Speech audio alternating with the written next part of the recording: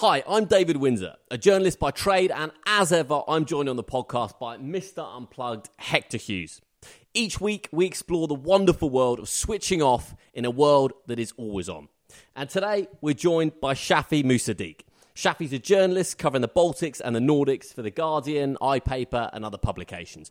And today, we're going to be chatting about all things Estonia, where Shafi's based, and the Nordic culture of cabins and detaching from the big world of tech. So, Shafi, first of all, it's really good to have you here today, mate. Thanks for peeling yourself away from Tallinn and coming back to big bad London, where of course you've kind of lived your whole life. I mean, you're one of those rare breeds, like a genuine born and bred Londoner. Yeah, you don't get many Londoners who are born and raised here and then lived here basically all their lives, right? Most people who live in London have come from elsewhere, whether it's elsewhere in the UK or international.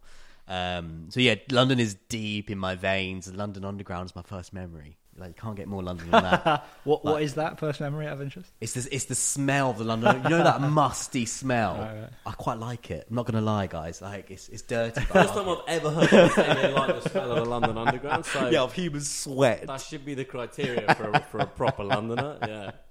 Yeah. But yeah, lived there all my life. Lived here all my life. Bar a stint in France in 2019, and I get this reason. Why did you leave? To, not France or Germany, but to the other side of Europe. It's quite radical.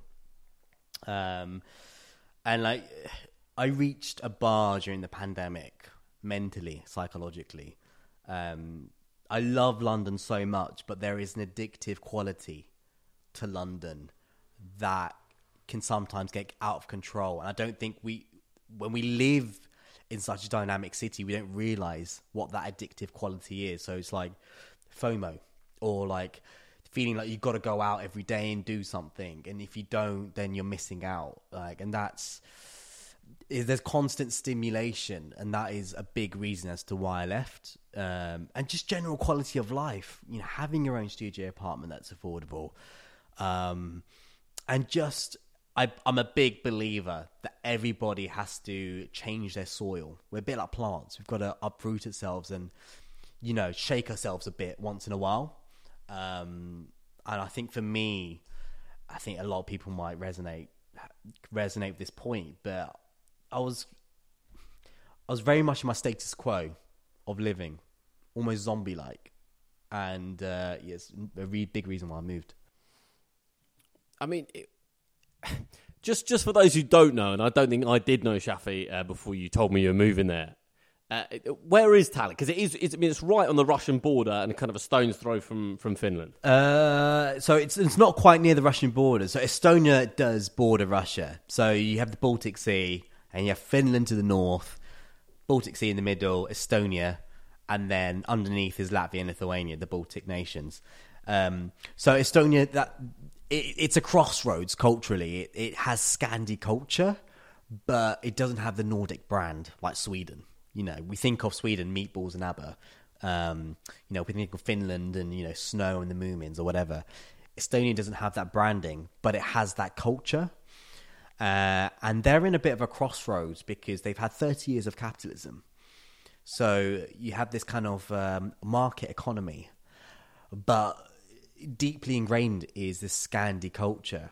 So I say to a lot of people, I live in a Scandi city, but on Polish prices. Was Tallinn and Estonia, was that a conscious decision by you, or fulfilling a childhood dream? Or I never thought I'd leave London. And when you're born and raised in London, you don't have to leave because everybody comes to you. Everybody in the world. You guys know you have every single community here available. So for me, I didn't have to go out. I didn't have to search for other people. And that was a real struggle as to the moving process. But in terms of why Estonia, long story short, digital nomad visas, a little bit of a loophole to Brexit. Essentially, if you're a remote worker, you can apply for these visas. It's very quick and short. Mine was 80 euros. 80 euros. Applications in English. Takes 10 minutes. You get your visa in 5 working days. I'm in. So it's more kind of a bureaucratic process in some ways. But yeah, it's also, being a journalist, you are a storyteller. So I'm in a culture that's completely different. And everyone's like, oh, why don't you go to Portugal or Spain? Lovely places. I know you're partial to a bit of sun yourself, Dave, but it's for me, it's something where you're not chasing the sun, you're chasing a quality of life, which I didn't have in London, which I have now in Estonia. I mean, you mentioned that I mentioned that, you work for publications like The Guardian. You should read Shafi's stuff. It's a really interesting take on like that part of the world and how it influences around it. But how do you find, a lot of people move to London or big cities because everything's so plugged in, and as you said, like everyone comes to you, everything's around you, so the stimulus is there to kind of make things happen, or it certainly feels like the stimulus is there to make things happen. But somewhere like Tallinn, I don't know, population must be 400,000. That is the size of 2 London boroughs, probably. Yeah, it's not much. Right? And you imagine going from a city of 10 million to that. It's complete sea change. What was the big difference? Just the kind of the constant noise of the city, or when I moved there, the first thing I noticed was the quiet. There is quiet and there's quiet. There's a quality to the quiet. I can't even describe it. It's within the people themselves. It can be quite melancholic in the winter. And I moved in February, right? -12, this much snow. Don't do that. Big mistake. Do not do that. Esoteric life advice: don't move to Tallinn in February. Yeah. And it's not even the cold; it's the dark. You can't get yourself out of bed in the morning, and it's really penetrating, the dark. But in terms of the difference, you can hear the birds. You can hear yourself think. And as a creative person, both of you guys know this, as creative people, you need a foundation of silence to be able to be creative. Different countries have different souls. So, like, I think those Nordic countries, the soul of those countries is in nature. Whereas somewhere like the UK or, Spain or whatever, the soul of those countries is in urban life. And that's something that's been a learning curve for me, has been understanding the soul of a country is in its quietness, which is really difficult at times because, I'm a people person, and you do need a balance of movement and quietness. And that's something I'm still trying to figure out. Yeah, it's interesting. We were actually just chatting before pod about how, cabins, such as the ones that Unplugged have, they're actually really prevalent in Scandinavian culture, and I think even like Brits would immediately associate cabins in the countryside and in the wilderness with that part of the world, whereas it's not necessarily the case for the UK. I mean, you wouldn't necessarily equate the UK with cabins, would you? I just thought that was really interesting, Shafi. Is it because everyone's got the money to have a cabin in the countryside, or just the countryside facilitates it, or it's just something that gets handed down through generations? It's the opposite. It's not the building itself, it's the essence. So in the Nordic countries, in the summer, everybody goes to a summer retreat, which is, a cottage / cabin. But it represents, your grandfather, your grandmother. When people are kids, they'll have 3 months off in the summer, and their grandparents will look after them in the summer homes. So there's a familiarity. And because the climate dictates people's schedules there, right? You've got to think about this. You have 6-7 months of bleak winter, thick snow, and you only have about 2 months max of good weather. So for people in the Nordics, the cabin is a retreat. It's a social retreat as it is as much a retreat from people.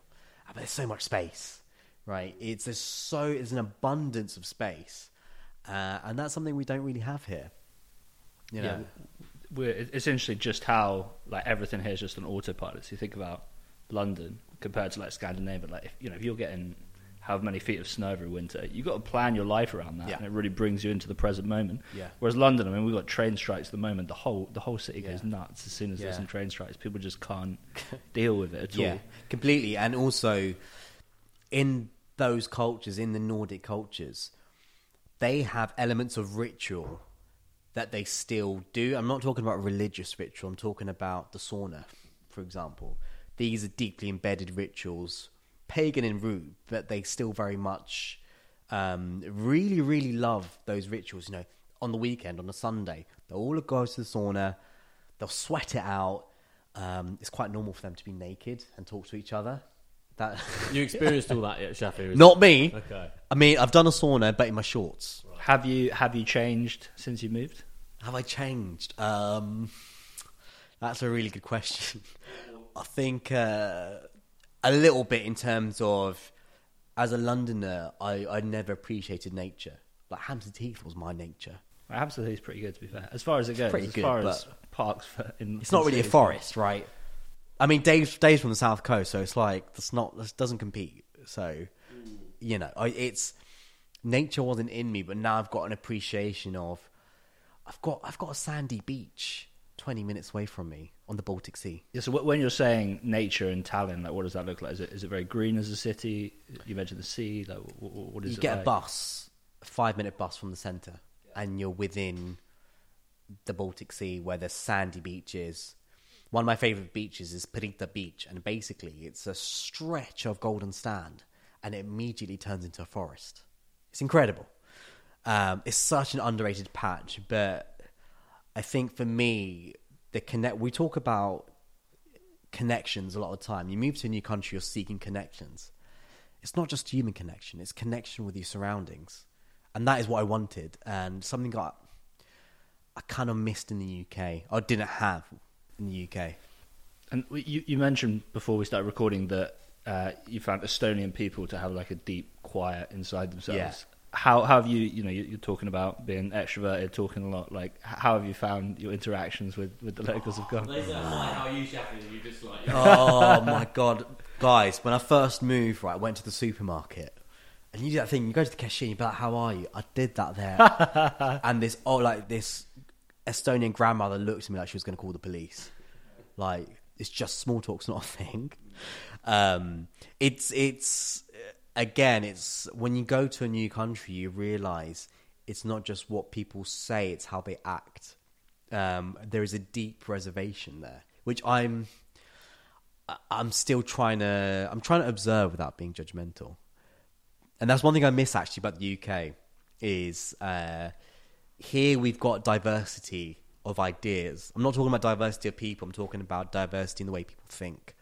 Whereas, pros and cons here, but an element to living there is that it can be quite monocultural.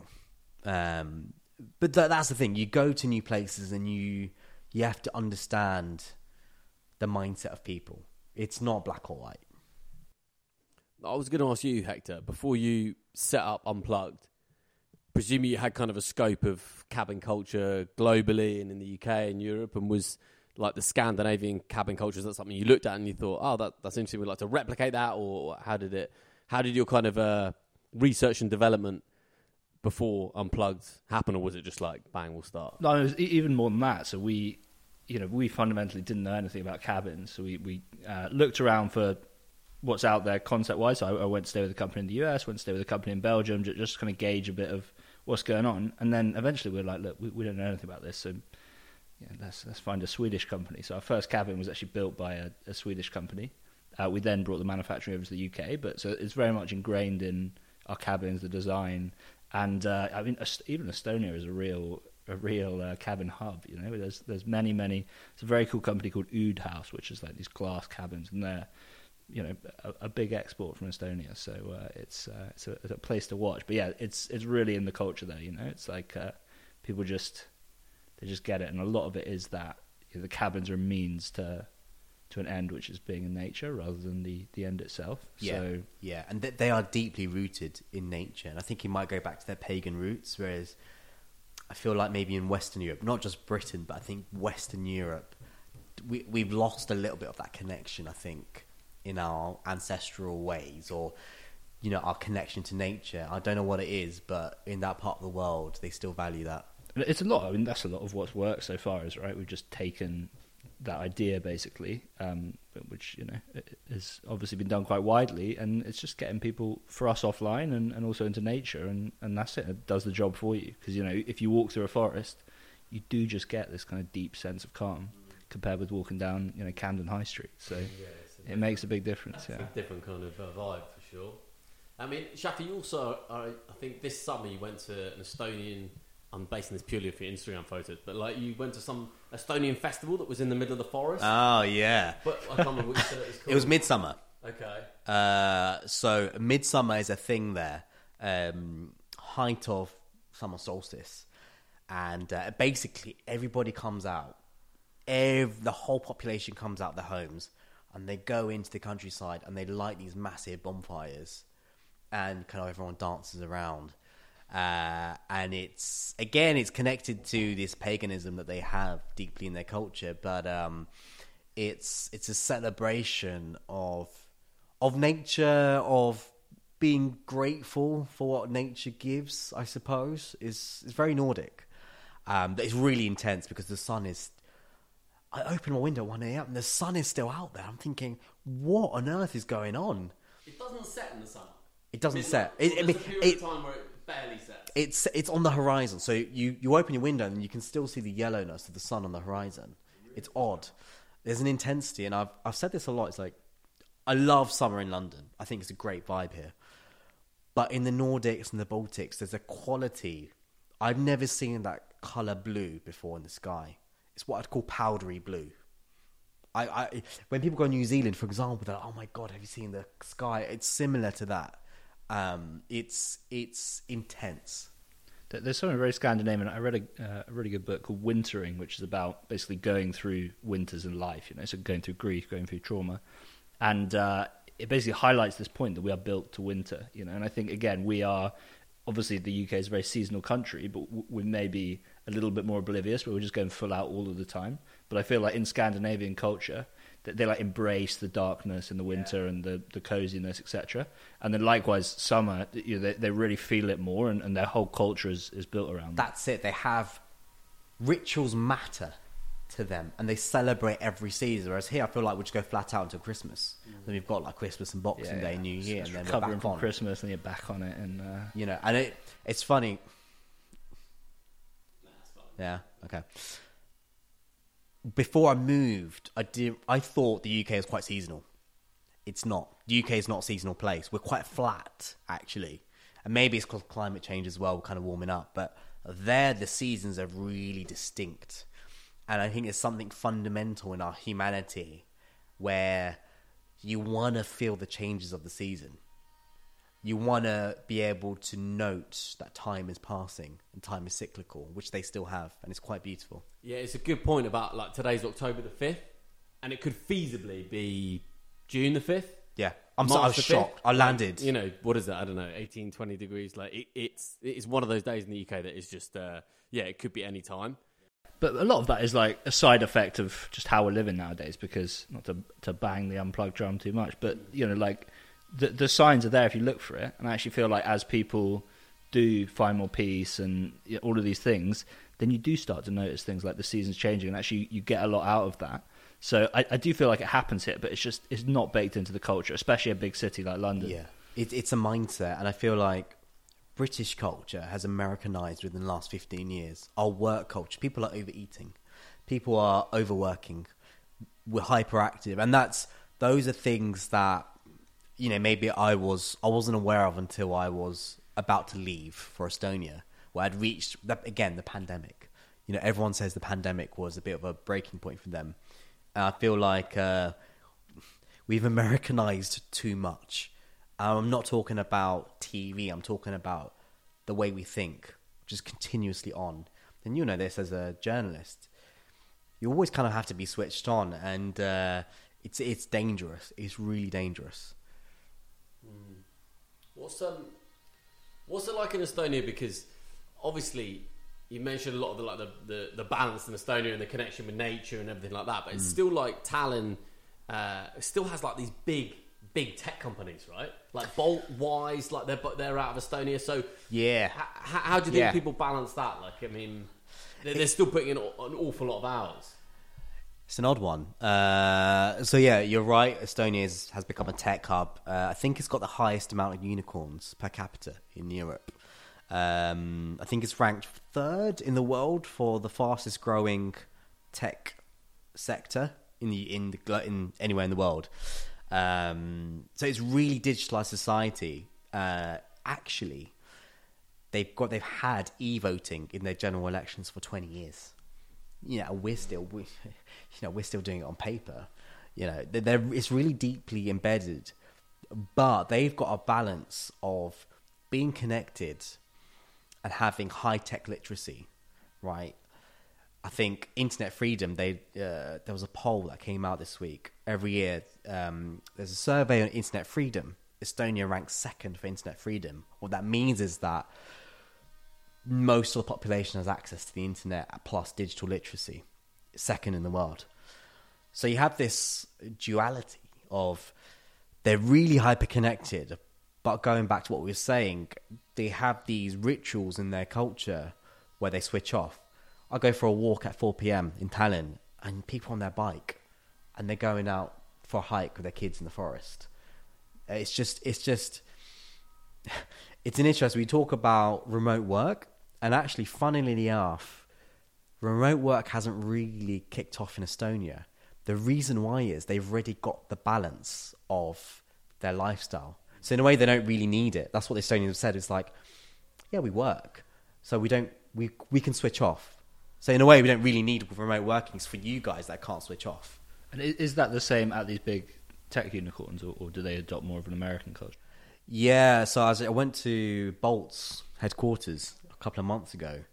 I kind of poked them. I was like, are you guys doing remote working? And they were like, actually, you've got everyone in the office, which was an odd thing for a big tech company to do.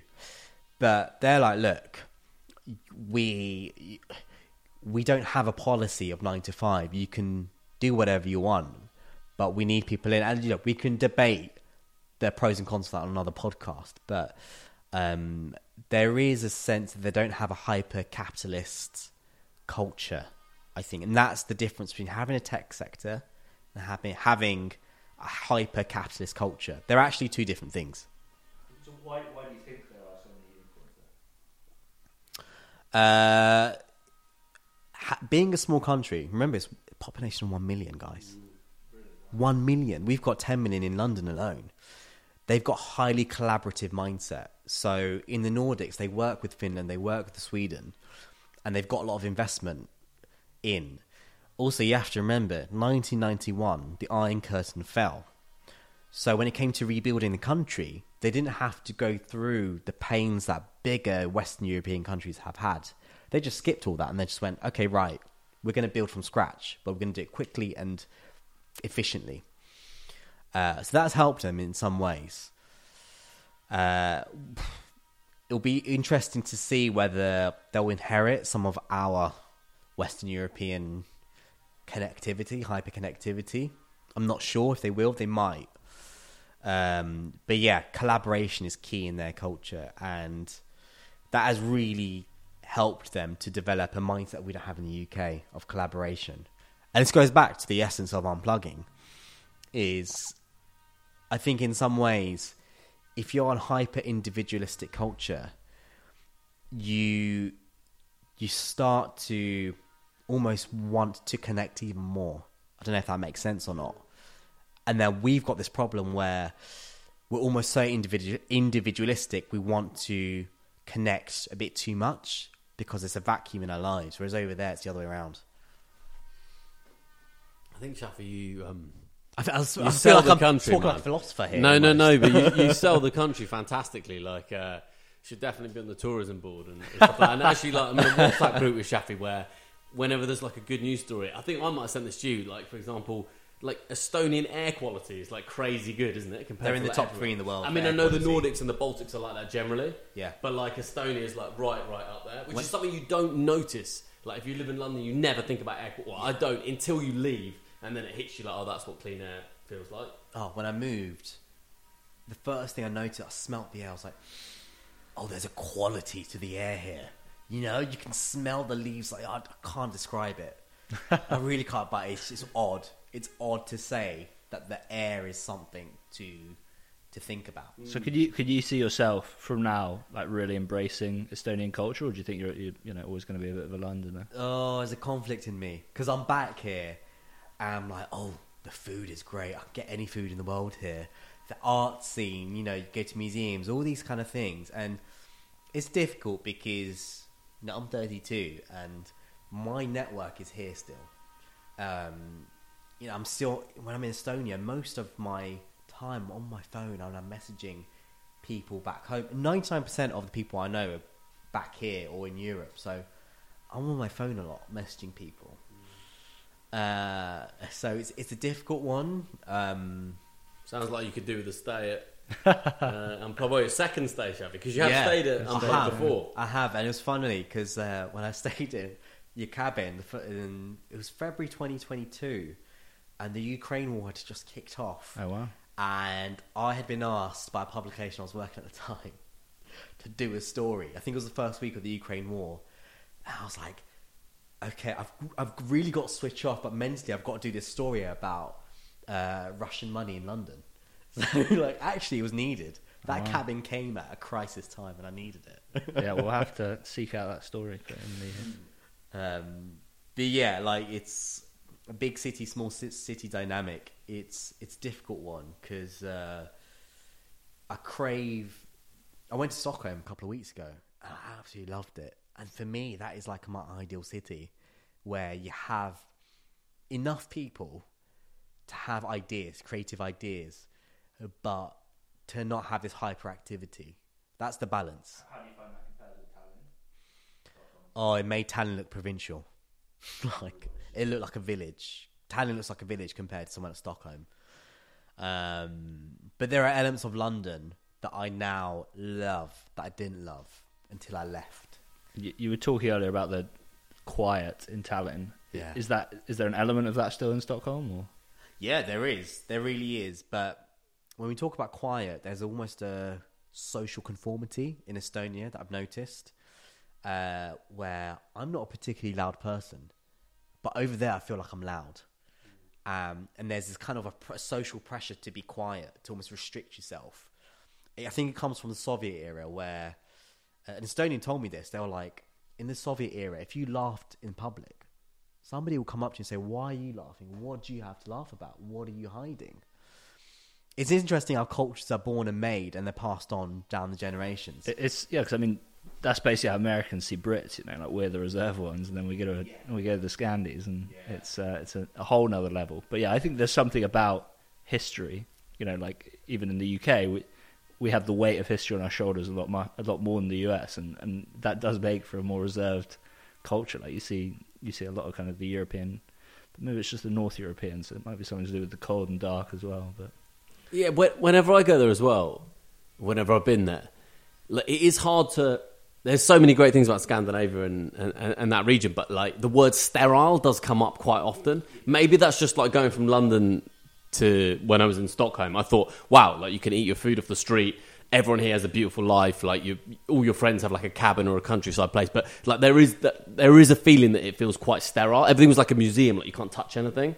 It's almost too perfect, isn't it? Possibly, yeah. I mean, you know, obviously Sweden's got its own problems, and like there's some interesting stories coming out of there at the moment. But yeah, from the outsider looking in, it feels like that. I miss a bit of chaos, guys. That's the one thing in London. You know, when you turn the street and you're like, "Holy, what is going on here?" Like audible here. You don't get that in Tallinn. Everything is very linear, and that is one thing I miss. I also miss the infusion of different communities, like you get in London. Like you can meet anyone in the world here. Whereas over there, it's still quite monocultural, and it's a tricky one. It's just different histories. And do people use their phone less there? Or do you think it's just because if there's so many, it's a smaller city. In theory, there's less like chaos. They're more connected with nature. You've got the fresh air quality, the balance of life. But ultimately, do you think that does translate to less use and reliance on screens and tech? I mean, I'm not asking for the statistics, but just like anecdotally what you see. I don't think there's a correlation. There's a lot of things they do that don't make sense. So like the car usage is really high. I know it's not connected to phones, but there is a correlation where we talk about nature, the connection to nature, but there's so many cars. It's an odd dynamic. I don't know whether people are using their phones less there, but what is interesting is that because it's such a small population, everybody's connected to everybody. So when I got there, people were like, "You're one person away from the Prime Minister," and that actually came true. So basically, I went for a walk. This was back in June. I went for a walk in Tallinn, and then I bumped into this girl. She was like 23, so a young woman, outside Parliament. She was demonstrating. It turned out she was the youngest MP in the country. She's 23 years old. She was doing a demonstration about climate change. She just had a chat. Half an hour into this chat, she was like, "Do you want to come into Parliament? I'll show you around." That would never happen in the UK. People are like, "Oh, do you want to go into Westminster and I'll give you a tour?" And then we kept in touch. And then I did a piece on her the other day, in an interview where I met her in Parliament as well. And then she was like, "Do you want to chat to the Prime Minister? She's right there." I was like, "Okay." So I talked to the Prime Minister of Estonia spontaneously for 10 minutes. Again, you wouldn't bump into Rishi Sunak and just had a riff with him. And you spoke about the quiet in Estonians. Was that true of the Prime Minister? They have an efficiency to their words. Yeah. They use their words less. I don't know what it is, but there is a sort of a melancholic tone to even the way they talk. It's a difficult one because I'm somebody, as a journalist, you've got to read people's body language as much as what they say. But yeah, they're really connected as a people because there's so few of them, which is a real strong point. But getting into that society is difficult as well as an outsider because there's so little of them. But yeah, whether it impacts their phone usage, I don't really know. Yeah. But one thing they do is that in the summer, they take 2-3 months off. Really? Not everybody, but most people take 2-3 months off. It's astonishing.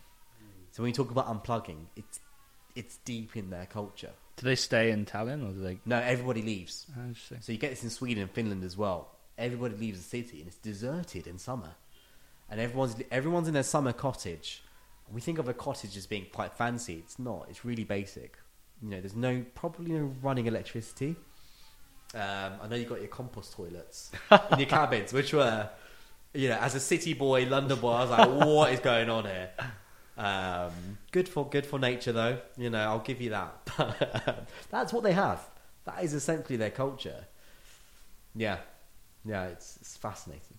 So you're going to live there forever, Shafi? Oh, I don't know, man. I don't know. It's I do miss my takeaways once in a while. We'll see. I mean, I'm really enjoying sampling Nordic culture.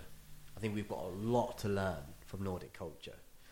But for me, it's more, I can see myself in Sweden or Denmark or the Netherlands, one of those countries.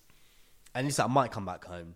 I might, but I don't want to go too political, but there's a deterioration to the quality of life here that is pushing people out, and I hope that changes. Not just materialistically, but psychologically. There's something deteriorating here that I want. That makes me quite sad, actually, seeing as an outsider. And maybe you guys disagree, but maybe I'll be back. But right now, I'm enjoying it. I think everyone's a harsh critic of their own country, right? Yeah.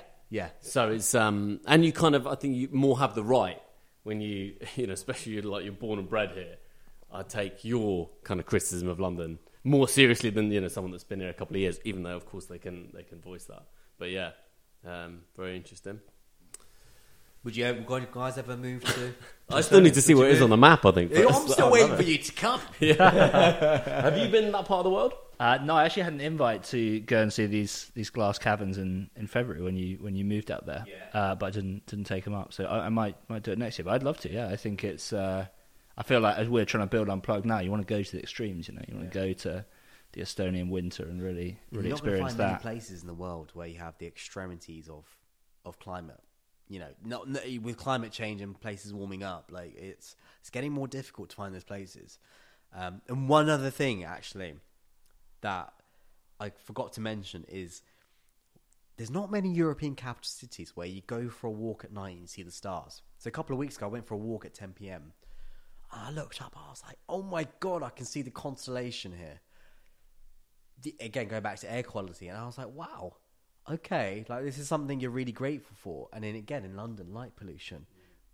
No, you've got to go into the English countryside to see that. Yeah. Is that something with the cabins? Do you have any specific cabin, Hector, that's like more, that there's like less air pollution, that people comment more on the stars in the sky, or is it just across the board? It's a good question. Haven't run the numbers. I mean, it's just a case of the further away from London you get, the better it gets. Yeah. But there's something very humbling about looking up at because you're Welsh, starry sky. Imagine, like It's beautiful. Yeah. And there's, I guess, I mean, it's difficult to recreate that starry sky, right? You can have all the cabin, you can have all of that, but you can't guarantee a starry sky. So yeah, maybe you should go into Lapland. You know, have those, what do you call it, the aurora green. Yeah, was it the aurora green skies? Northern Lights. Yeah, one for you to do sometime. Seeing the stars a proper starry night is so humbling as well. It's kind of like the ocean, isn't it? I mean, everyone knows what that is instinctively. Like when you're faced with that kind of massive, massive sense of nature and how insignificant you are. But it hits you every time. Yeah, like every human who's ever existed has looked up at basically the same stars, which is mad. Like it's hard to quite get your head around just how all of your problems are pretty insignificant next to like the sheer magnitude of. Yeah, completely, and like. Look, next door to, I mean, there's a war going on in that region. Like Russia's next door. There's so many problems, but I'm not saying this is going to solve global wars and problems. But you know, feeling like you're connected to something higher. You know, I'm not talking about religion necessarily, but I'm talking about a feeling that you have, a gut instinct, and that is what we need more of. Yeah, we were talking about the Netflix documentary Blue Zones. I don't know whether you've watched that, Shafi, but it was very interesting how it's a Netflix documentary that focused on parts of the world where an unusual amount of people reach the age of 100, like centurions. You might have heard of, like, you know, there's a pocket of Japan and Italy and Greece, and one of the major takeaways was connection to religion, and you know, you can see why that is. You don't have to be a religious person to completely relate to what you just said about being connected to something higher. Yeah, completely. And it's like, you know, sacred spaces, for example. I just came back from Sarajevo a couple of weeks ago, and my God, it's an incredible place. And one of the things that makes it incredible is the amount of sacred places where it's quiet. You go in, whether it's a mosque or a church or a synagogue, and you walk in and it's quiet and it's free, and you don't have to necessarily know people there. You can just go in, and I think that's what maybe we're lacking a little bit here, is this accessibility to spaces where you can just switch off and contemplate or reflect. We need more of that. I know people say, oh, you can go to an art gallery, or I was just like, no, Tate Modern doesn't cut it, come on. Some nice stuff in there at the moment, though, Shafi. I was actually there the other day. Yeah, no, they've actually, interestingly, in the Tate Modern, they've tried to replicate like the Starry Night. I don't know if you've been in this in the last year, but they've got an exhibition that just tries to replicate that. Okay, I stand corrected. Well, not quite, because it is it's a poor imitation, but yeah. I also think there's something like the calmest. I mean, I obviously do silent retreats, or go and stay in our cabins, that kind of thing. I think the calmest I've been was I stopped drinking about 3.5 years ago after a decade of doing it pretty heavily, and the first New Year's Eve after I stopped drinking, I remember walking through, went some in central London, and like walking through Leicester Square was just chaos around me, and I was stone cold sober. Like there was just something so peaceful around that. So I mean, the point there is like you can find it anywhere, almost in the most unexpected of places. So I think it's more inside of you, and I think that the more you can quieten yourself, then the more the outside world. Yeah, and it's also about having daily practices. I think, like, I grew up in a Muslim family, so like we were taught about prayer 5 times a day, and like I think a lot of practices, whether they're religious or spiritual, whatever you want to call it, there is something that binds them all. Is that there's a physical practice of prayer or reflection or meditating or yoga. I feel like we could learn a lot. That you don't necessarily have to believe God or whatever, but there's something that I think is really important there about practice. Yeah, I mean, basically every trend that's come out of Silicon Valley in the last couple of decades, you know, yoga, meditation, fasting, you name it, religion's been doing for thousands of years. Yeah, definitely. Alcohol is also, I think that's an interesting point, because I don't drink. I don't think you drink as well. Like, no, once in a blue moon. Yeah, something like that. And that's also the idea of stimulation. It's not just outside, it's inside as well, isn't it?